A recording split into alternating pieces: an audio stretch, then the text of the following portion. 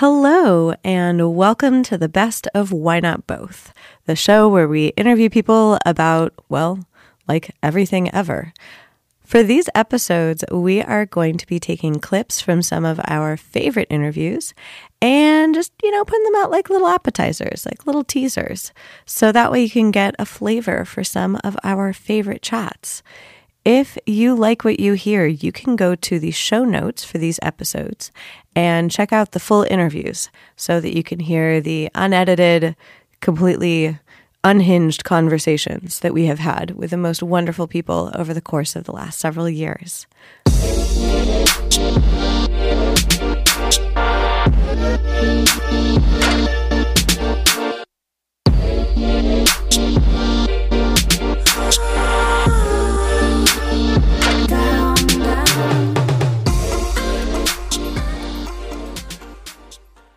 Our first clip is from a chat that we had with the wonderful luminary musician, Aurora.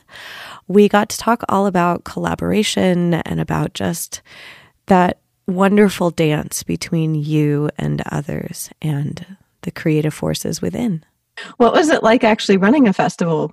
I was like, that seems like a lot of work. Yeah, it was a lot of work, but I have the time now. Yeah. So it's fine, and you get used to as an artist, or I guess in many professions that I also don't know about, but you get quite used to working without kind of getting paid, if that makes sense. Yes.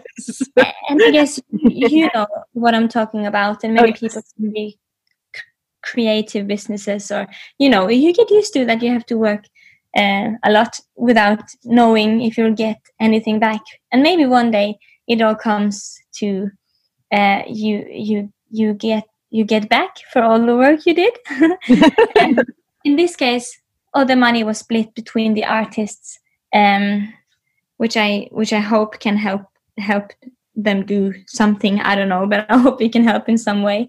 But it was really fun. I really enjoy being interviewer, or what do you call the person who's talking all the time in the I like being that person. It was very fun, and it was very fun to kind of push them by asking way too deep, way too large questions that's impossible to answer, and that's how I learned what a profession that is, to actually be an interviewer, how complicated it is to actually find out what is the right thing to ask a person.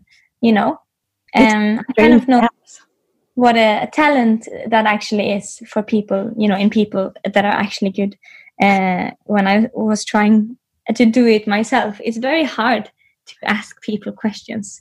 It is. You have to somehow read the person accurately while then thinking several steps ahead. Yeah, but you have. And I really noticed that it's a real talent, and it's really hard. And I'm going to give kudos to every person interviewing me from now on. Because it's really hard. And you have to kind of look at the person and ask what will be the best moment, and how can you get the best out of this person. It might be a different question than you had planned. So I often had to kind of change my mind and ask them. I don't know. No, it was a learning experience. That's fascinating. It sounds almost like when, I don't know if you've had this experience, but when you're recording with someone and you have an idea in your head of what you might want them to do on the instrument that you don't play, that they play, but then all of a sudden they play something completely different and you're like, oh, hold up. Actually, that was better. Oh, wait, that actually changes what I'm doing over here. Okay, let me, and all of a sudden it turns into this dance where you're like, wait, you surprised me. Let me change course. Hang on a second. It's perfect. That's when it becomes true magic between people, when you can make something together that it didn't only come from the intended wish you had for this person, but they just contribute with whatever that they have in their heart to whatever you're doing. And yeah, it really, that's the most magical thing I know when that happens. And then still like a sense of trust that you have with someone, that you can kind of give them your intention and they can give you an intention back, and you can listen to it and go, this actually made a third bit. Beautiful. This makes me want to just play lots of music now. Me too. And it's such a different world when you do get to kind of collaborate with others. I was wondering, like, I know that you'd been producing more of the stuff that was on your newer records, and I was wondering what's the difference for you, at least, when you are producing your own material versus when you're co-producing with someone else, or even when you ask someone else to produce a song that you wrote? Well, I've always co-produced all of my songs because it doesn't make sense for me. You know, it's a very obvious thing, I think, for most people that writes their own music and have an idea of how they want it to sound. It's not really special either, because if you know, you know, and then you'll do anything to make the music sound just like you dreamt it would in your mind, in your heart. And that's my favorite thing about being an artist, I think, is the producing part. That was the only difference between when I wrote songs at home and when I became an artist. The only difference was that now I'm in the studio and I have the tools and the chance to shape this song, this soul, and give it a body so it can survive out there in the world. And it's very fun. And sometimes it's like I just need a technician, because I don't want to be stopped by my own slow fingers. That's very nice to kind of just have someone you can boss around and tell them what to do, and they will do it for you. And I often argue when people try to mean something about my music. So I'm actually really bad in working with other people. And I know that you can get a lot of good coming out of that. So I know I have to learn, you know, not too much, but I have to learn a bit more to trust people and to kind of open up to other people's opinions. But it's difficult when it's your child, you know. Yes. Yes. Yeah, but I won't open up too much, just like a tiny bit, because I might learn something. But in my experience, often you don't really get better things from other people than what you have in your own head when it comes to your own music. But then I have met people on my way that can understand me, you know, like me and my drummer Magnus. We have made the first album together, and A Different Kind of Human, and we also produced Exist for Love together. Ooh.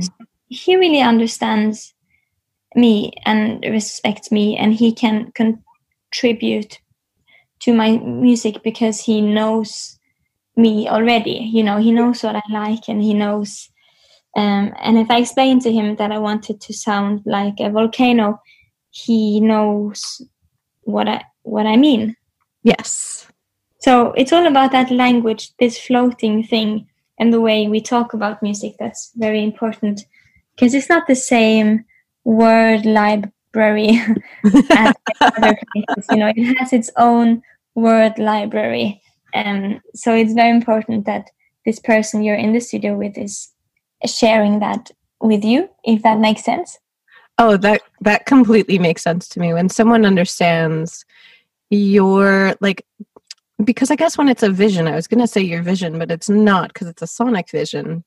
And at least with visual visions, you could perhaps like sketch them out for someone. But when you're trying to describe like the emotion of the sound, if someone doesn't get that, it's nearly impossible to describe. So when someone actually does get it, that's so just invaluable. Like when someone actually gets it. It's perfect. And I love producing together with one person, or like with Magnus especially, because it's it's very fun. It's very, very fun. It's like a dance, and I really like dancing. I had actually wondered if you were a dancer, because watching the way that you moved in your videos, I was like, gosh, she's so graceful at expressing her songs through her body and through her hands and through her face. I was just like, I bet Aurora's a dancer. Mm-hmm. Yeah, I am actually, or I was. I was a dancer for 10 years, but then I had to quit because I became an artist, and the dancing took a lot of time, but then being an artist took even more time. But I can still dance. I'm just not learning it from anyone. I'm just doing what feels right. But yeah, I've definitely gotten used to movement, and I find moving around very comfortable. At times, even more comfortable than standing still. If that makes sense. That completely makes sense. And I love the way, I remember seeing you perform, and you were wearing almost like kind of like a skirt with multiple layers of it. So that way when you were dancing and when you were moving around the stage, it looks so ethereal and lovely. And I was wondering, did you design some of the clothes that you wear? Well, it kind of. I buy a lot of vintage. No, first of all, my older sister, Victoria, she is a designer and a seamstress, so she can actually make things look very, very professional and proper looking. And me and her make all the music video and mostly the music video attires together. And like when I went to the Oscars, me and her made my red carpet look. And because I like when I know where things are made from. I don't like the fashion industry and the factories so much. So I like knowing that, you know, we make things ourselves. And, you know, I like knowing where things come from. But besides from that, I make vintage clothes, and I can't help it but to cut into every clothing I have. And so those kind of skirts are often just some long skirts that I cut short and I put them on top. Yes. So I'm just wearing like a lot of stuff. I like like a jellyfish, or like something that could live in the sea, you know, because I like light fabrics that could move in the air, like almost like I was underwater, because I feel like it gives such a magical look, just like you mentioned. And I want my audience to be able to dream themselves away for the for the hour. Well, and that's such a beautiful experience to combine basically your talents and your sister's talents, and then use those to serve the music in a way, so that you have this beautiful visual of, I love that, like a jellyfish but in the air.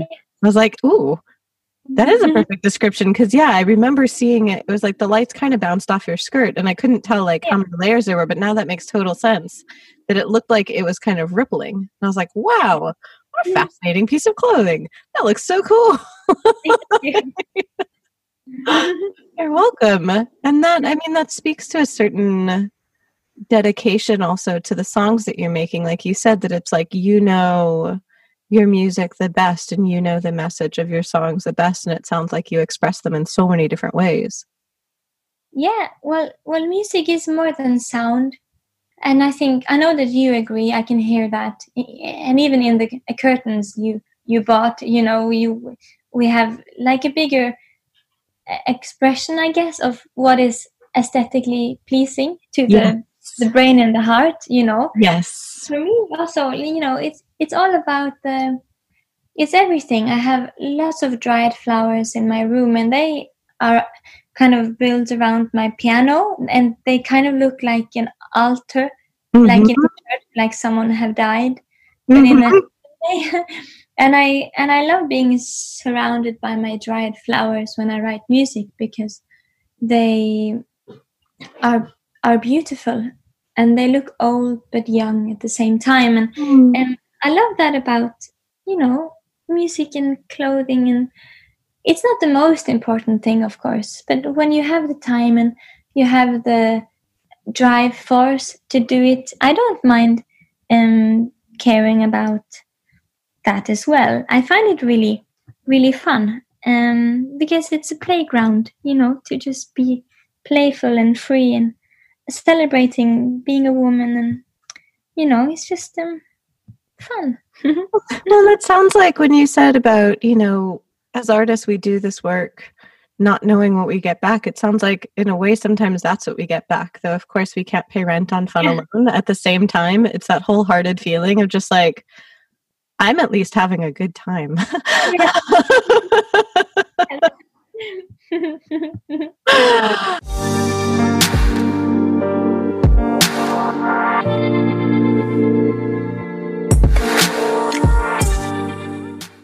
The second clip is from a conversation we had with the musician Sudan Archives.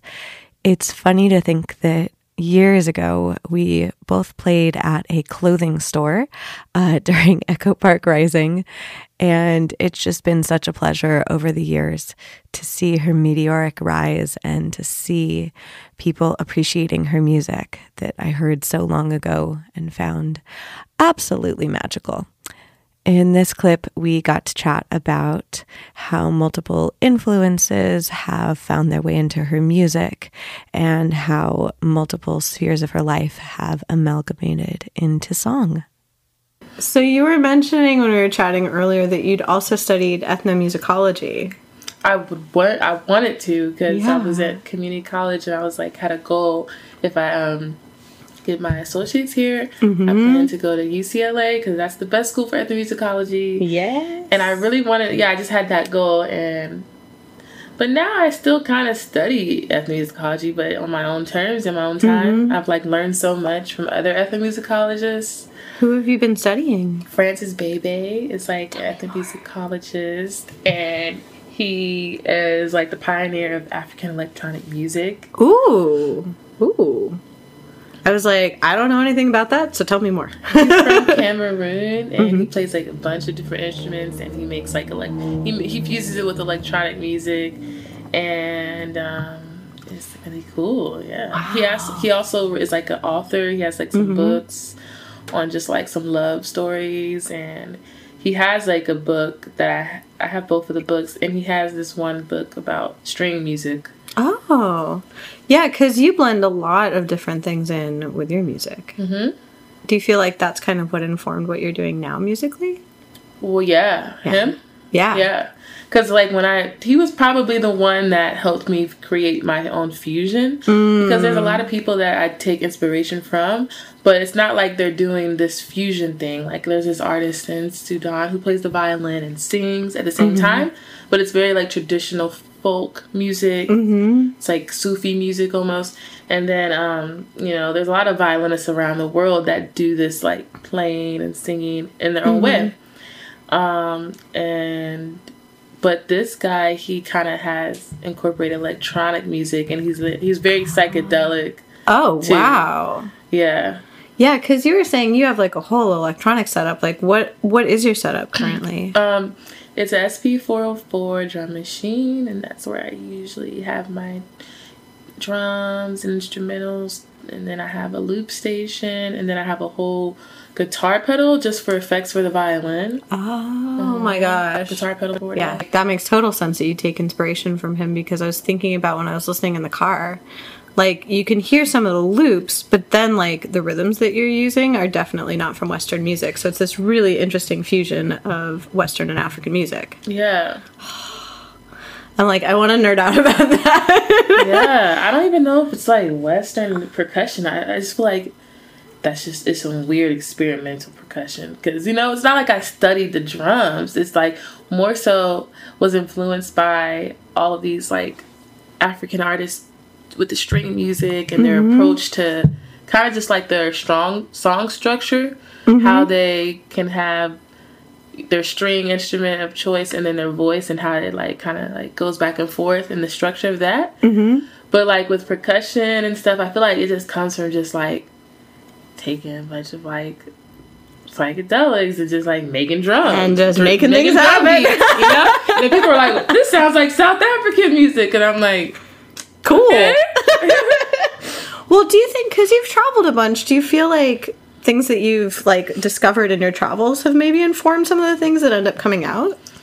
Probably, because I mean, I traveled here to LA from Cincinnati, and then that's how I was able to kind of like experiment even more, because there was like there's a really strong experimental beat scene here. So I feel like that had a big influence on me. And then when I went to Ghana, probably that did something too, because they have like strong beat patterns that they use in all their music. Right. You know? And probably just like even way back, I was playing Irish jigs. That's how I learned violin.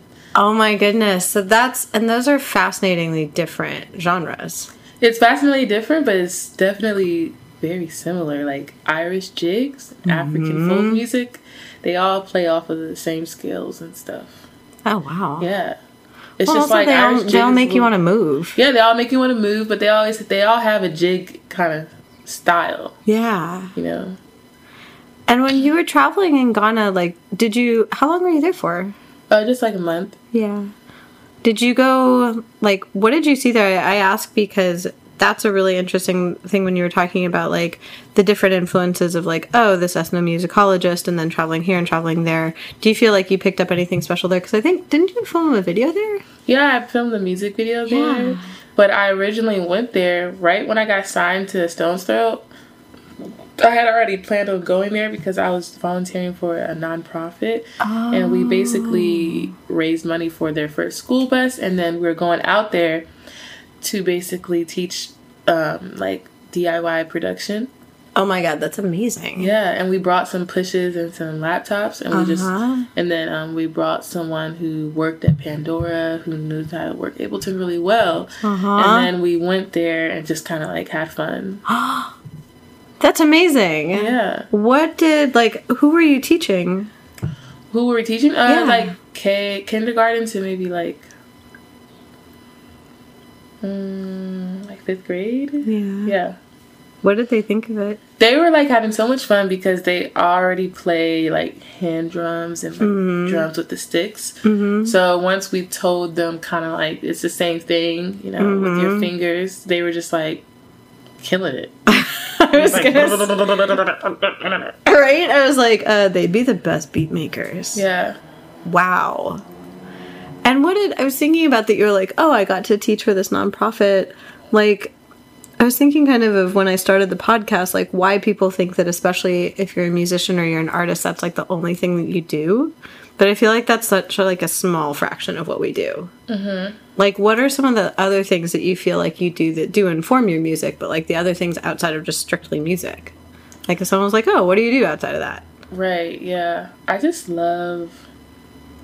I feel like I'm more of like a visual artist than anything, you know. I love putting together like mood boards. I love helping people bring their visions to life and stuff. Like, because the nonprofit that I worked for, I was helping with like the creative side of it and like the perks of what you get when you donate. And we did like the CD compilation that you would get as a gift if you donated a certain amount of money. Ooh. And I like to I love fashion. I love like I just love fashion, I guess. Yeah, I feel like the outfits you choose on stage can really like project the performance and stuff, you know. And self-care, I love just taking care of myself and mixing together my own products for myself. Ooh. You know? It's fun. I was wondering, I was like, oh gosh, I have 2 questions. I was wondering, what are some of your favorite things that you've worn on stage, and what do you feel like they project?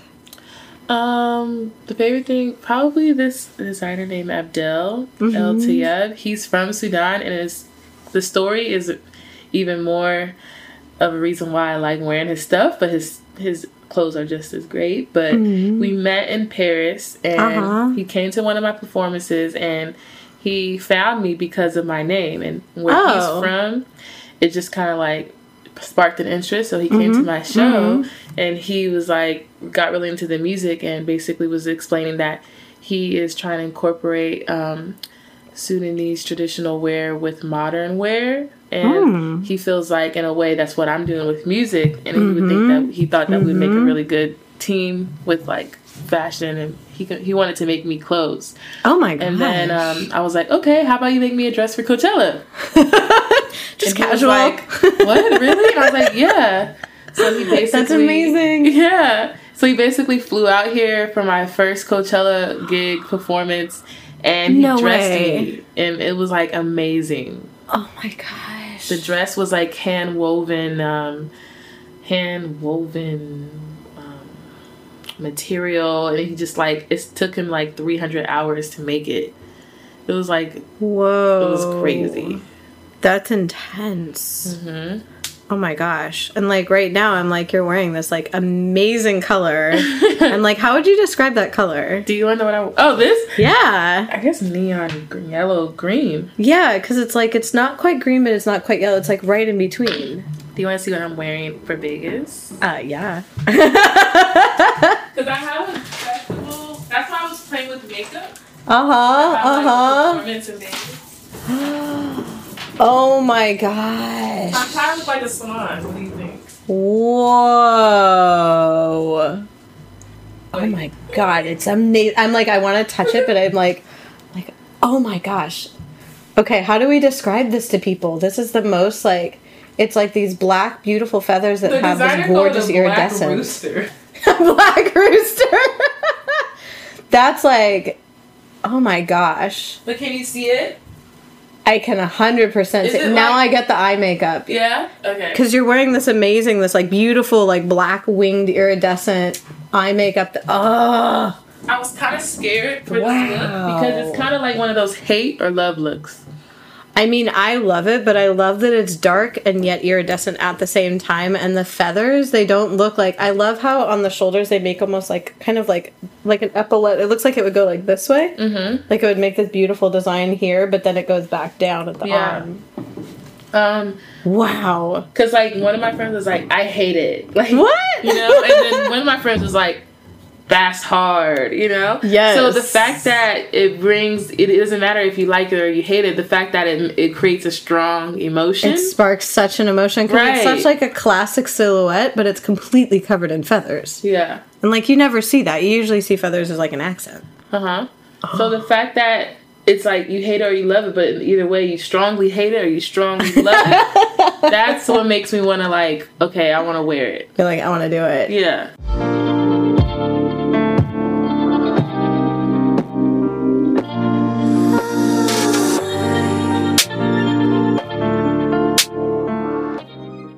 For our final clip of this episode, we got to talk to the brilliant artist and DJ, Hana, and this was such a fun conversation. We chatted all about how she created an album live on Twitch, which to me sounds just frankly panic-inducing.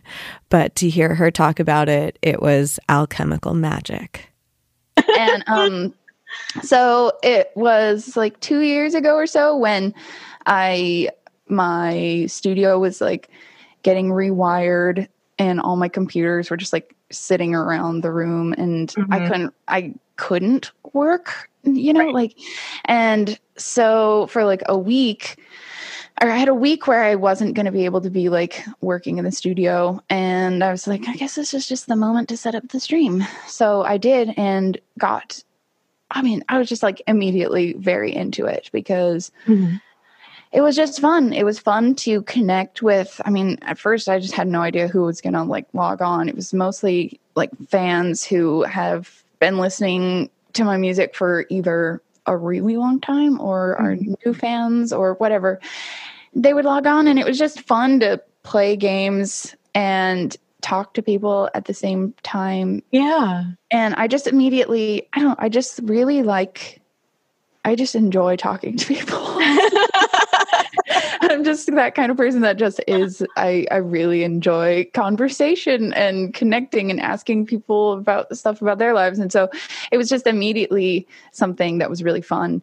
And that seemed to actually be growing my, or bringing my fan base like close together and making it something, I don't know, kind of giving it a space to just hang out, you know, like I think before this I had just been kind of frantically like putting out music, and I had people that are listening to it, but I don't know, it's just kind of scattered. I have like this whole previous music career too, where I have fans from that, where I was like going by my first and last name. And this was, I don't know, it randomly just brought a lot of people out of the woodwork to just be like, hey, what have you been up to? And I was just like, oh, well, this is what I've been up to. You know, like I worked on this, I worked on this, and blah, blah, blah.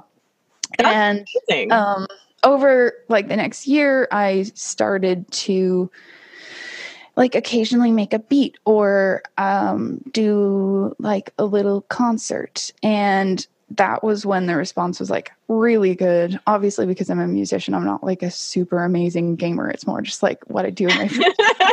You know? And so that was when I saw the response was just like, oh yes, you know, like way more viewers, and people were just always wanting me to do it more. And then I started one day making a beat on there, and the response to that was super positive. And then the idea was just kind of like, I was like, what if I could I make an entire album like 100% on stream and and do it in kind of a short, right, you know, like 4 weeks, but go in, you know, like originally I was going to even be streaming on the weekends too. Oh, God. I did Monday through Friday for 4 weeks in a row, but I was really interested in just, you know, I mean, it's kind of like one of those classic, like drive out to a cabin in the middle of nowhere and make an album, you know, but it was different because it was in my house, but it was just this other thing that was going to be pushing me, you know. You drove out to the cabin of the internet. Yes, exactly. Bonnie Bear of the internet. There we go.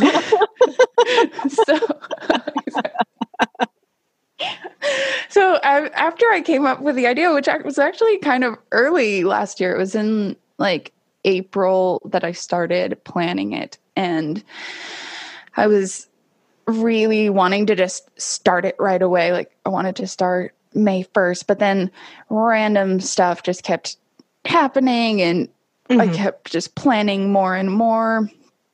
And but then the time was late September, and that's when I started. I got it all set up, got all of the cameras set up, but it took like quite a bit of preparation. I can imagine. Yeah, I was like, you know, it was just like a lot of planning because I knew that I wanted it to also come out really soon afterwards, because it was a lot of like mentally tricking myself into putting stuff out. Like that was another part of this, like for sure, because I hadn't released music in quite a while. I think 2016 was the last time that I put something out. I mean, I had done little things here and there, like remixes, and then I put out like a little cover or whatever, and then did We Appreciate Power, and that's when I was like, okay, that was when I started, like right before then, that's when I started going like really in on like finishing a lot of music, which actually some of it is going to be coming out soon. Some of that stuff that I was like really going hard on last year. But then it became this weird thing of like, okay, well, I know I want to make an album on Twitch, but then I'm also working on this other music. And then I started, you know, tricking. It was like, then I was just thinking about it all too much. And I was like, I just need to start this, because if I keep trying to plan this spontaneous album in my life, it's just going to drive me crazy. So I was just like, I just need to pull the trigger and just see what happens with this album, you know? So funny. And it's almost like in a way, like kind of placing like limitations and boundaries on what you could do by being like, okay, I have to do it in this room. I want to do it in this time frame. Like in a way that kind of enabled you to do it, where it sounds like almost before you had like almost like too many possibilities. I was like, totally. Well, sound amazing, but I'm like, you can't do everything at the same time. So I would just, if I were in your shoes, I would have been sitting there just being like, nah. It was like decision paralysis for sure. And so it was like, okay, I'm getting rid of all of my, I don't know. I just had built up my next release so much in my mind. And I just didn't even know how to like start putting out music again. And just because I was just so overwhelmed, I was like, oh, do I do this or do I do this or do I do this? And so doing the album was like this way of me having a deadline, and then also over the course of 4 weeks, getting my audience invested in my deadline as well. So I can't not finish it. You're like, so it legit is a deadline as opposed to one of those deadlines that are in your calendar. You're like, I can move that. Yeah, which I've been doing for so long. Like I'd had so many deadlines because I'm independent, and like at the time, I mean, now I have a manager, but at the time I didn't have a manager. So I was just like, oh, okay, March seems like a good deadline for myself. And then if like March would come and I'd be like, oh, this is like, could use so much work. Or, and then I just work on stuff forever into infinity. And so this was like, I needed to be held accountable by someone other than someone in my life, because it's like the people in my life are just too nice or something.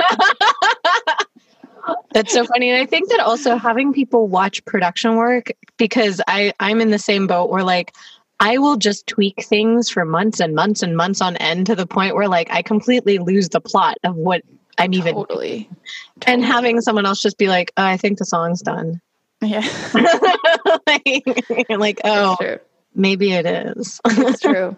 It's true. It's great. It also just it just made me really let go, because it was such an experiment, and I was just being so like free with, I don't know, I was just being gentle on myself for the first time. I don't even know why, because I'm normally just so stressed about every little thing in the song, and like, is that right? Is that not? Or, just like overthinking it every 2 seconds. And for some reason, just the absurdity of the project, it was just made me go just like, oh, well, I don't know. I think it's fine. Well, that must have been, it's so funny when you're describing it to me. It sounds almost like a weird, like tight wire act. Because sometimes, I don't know if this has happened to you, but like, especially with like one of my analog synths that I swear is lightly haunted, I'll think that like a certain sound is going to come out of it. Like I'll make a patch for it and then I'll start recording it. My synth is like, surprise. Yes, you hate it. Exactly. It's so funny. Like sometimes it'll just make sounds that I'm like, what? I didn't even touch anything. Like, yeah. What happened? Like, I was just, I just feel now, I don't know. I just feel it got me just in the flow, in the flow state, and where you're just like going off of what makes you feel good and just less overthinking. Like, I think this was also just like a practice for me, and less thinking about technical things and just more thinking about like, how does it make me feel? And if I feel something, like there's probably a way to maybe make it sound a little better, and that's great, and I can deal with that later. But if like, what is the emotion giving me, and is it bringing me like joy? Is it bringing me peace? And just kind of like diving in as deep as I can there, rather than like overthinking a specific like LFO or whatever, or like a freaking hi-hat sound, which I could just like listen to. Oh my God, the torture of finding hi-hat snares. Why? Yeah. It was always drums that I would have to like hide the chat, just because I already like, that's such a just like never ending thing where I just take so long on them. But then the chat would come into play and just like start messing with my head. And so I would put a window over it, just because I'm like, this is already hard. Well, and also in a way, I don't need to be reading like these comments right exactly. Now. You're like, trust me, trying to find the right snare is torture enough. No, I was thinking about how in the way you're describing it, you're also fulfilling both roles at the same time, where you're the writer and you're three roles, writer, musician, and producer, all at the same time, which in a way, like, I don't know, do you ever find that when you're producing someone else that you're able to get out of your head more, or you're in your head more when you're producing with someone else? I mean, I haven't really done much for other people other than for remixes, which I think, remixes, I normally am just totally not in my head at all. I'm just like, let's just see where this goes. And this is fun, Yeah. I'm way less hard on myself and actually kind of like do cooler explorations sometimes. Like sometimes I'm like, why wouldn't I have come up with this for myself? Right. I actually usually, I feel like that's actually a good practice, is to start like a beat thinking that it's not for myself, just because I don't know, or like work on something. I don't know. There's been multiple times where I'm like remixing something and then I'm like, oh wait, actually this, I should just keep like, actually I should just use this. Yeah. Yeah, because getting outside your own head, because they really are, and I think that hopefully people who watched your stream like understand kind of the different roles of being the musician and being the producer. And when you're doing both of them, it's like you have to kind of see outside yourself in a way. Yeah. That can be very difficult when you're in the process itself. Yeah. It's super weird. I mean, I think I have bad experiences with like producers making my music sound like what I didn't want it to be in the end or something. And so now I'm just addicted to being the person that has the control or something. But then recently I've been doing more collaborations and just like finding such freedom. And I think, I feel like how I started this sentence is how I used to feel. I used to feel like, so, I don't know, just like, I was just scared of giving up that control. And then after last year, I started just doing a ton of collaborations and just finding freedom and just giving up the files and just being like, see what you do with this. Like, I'm interested, as long as I can get them back or like give you Hello Notes.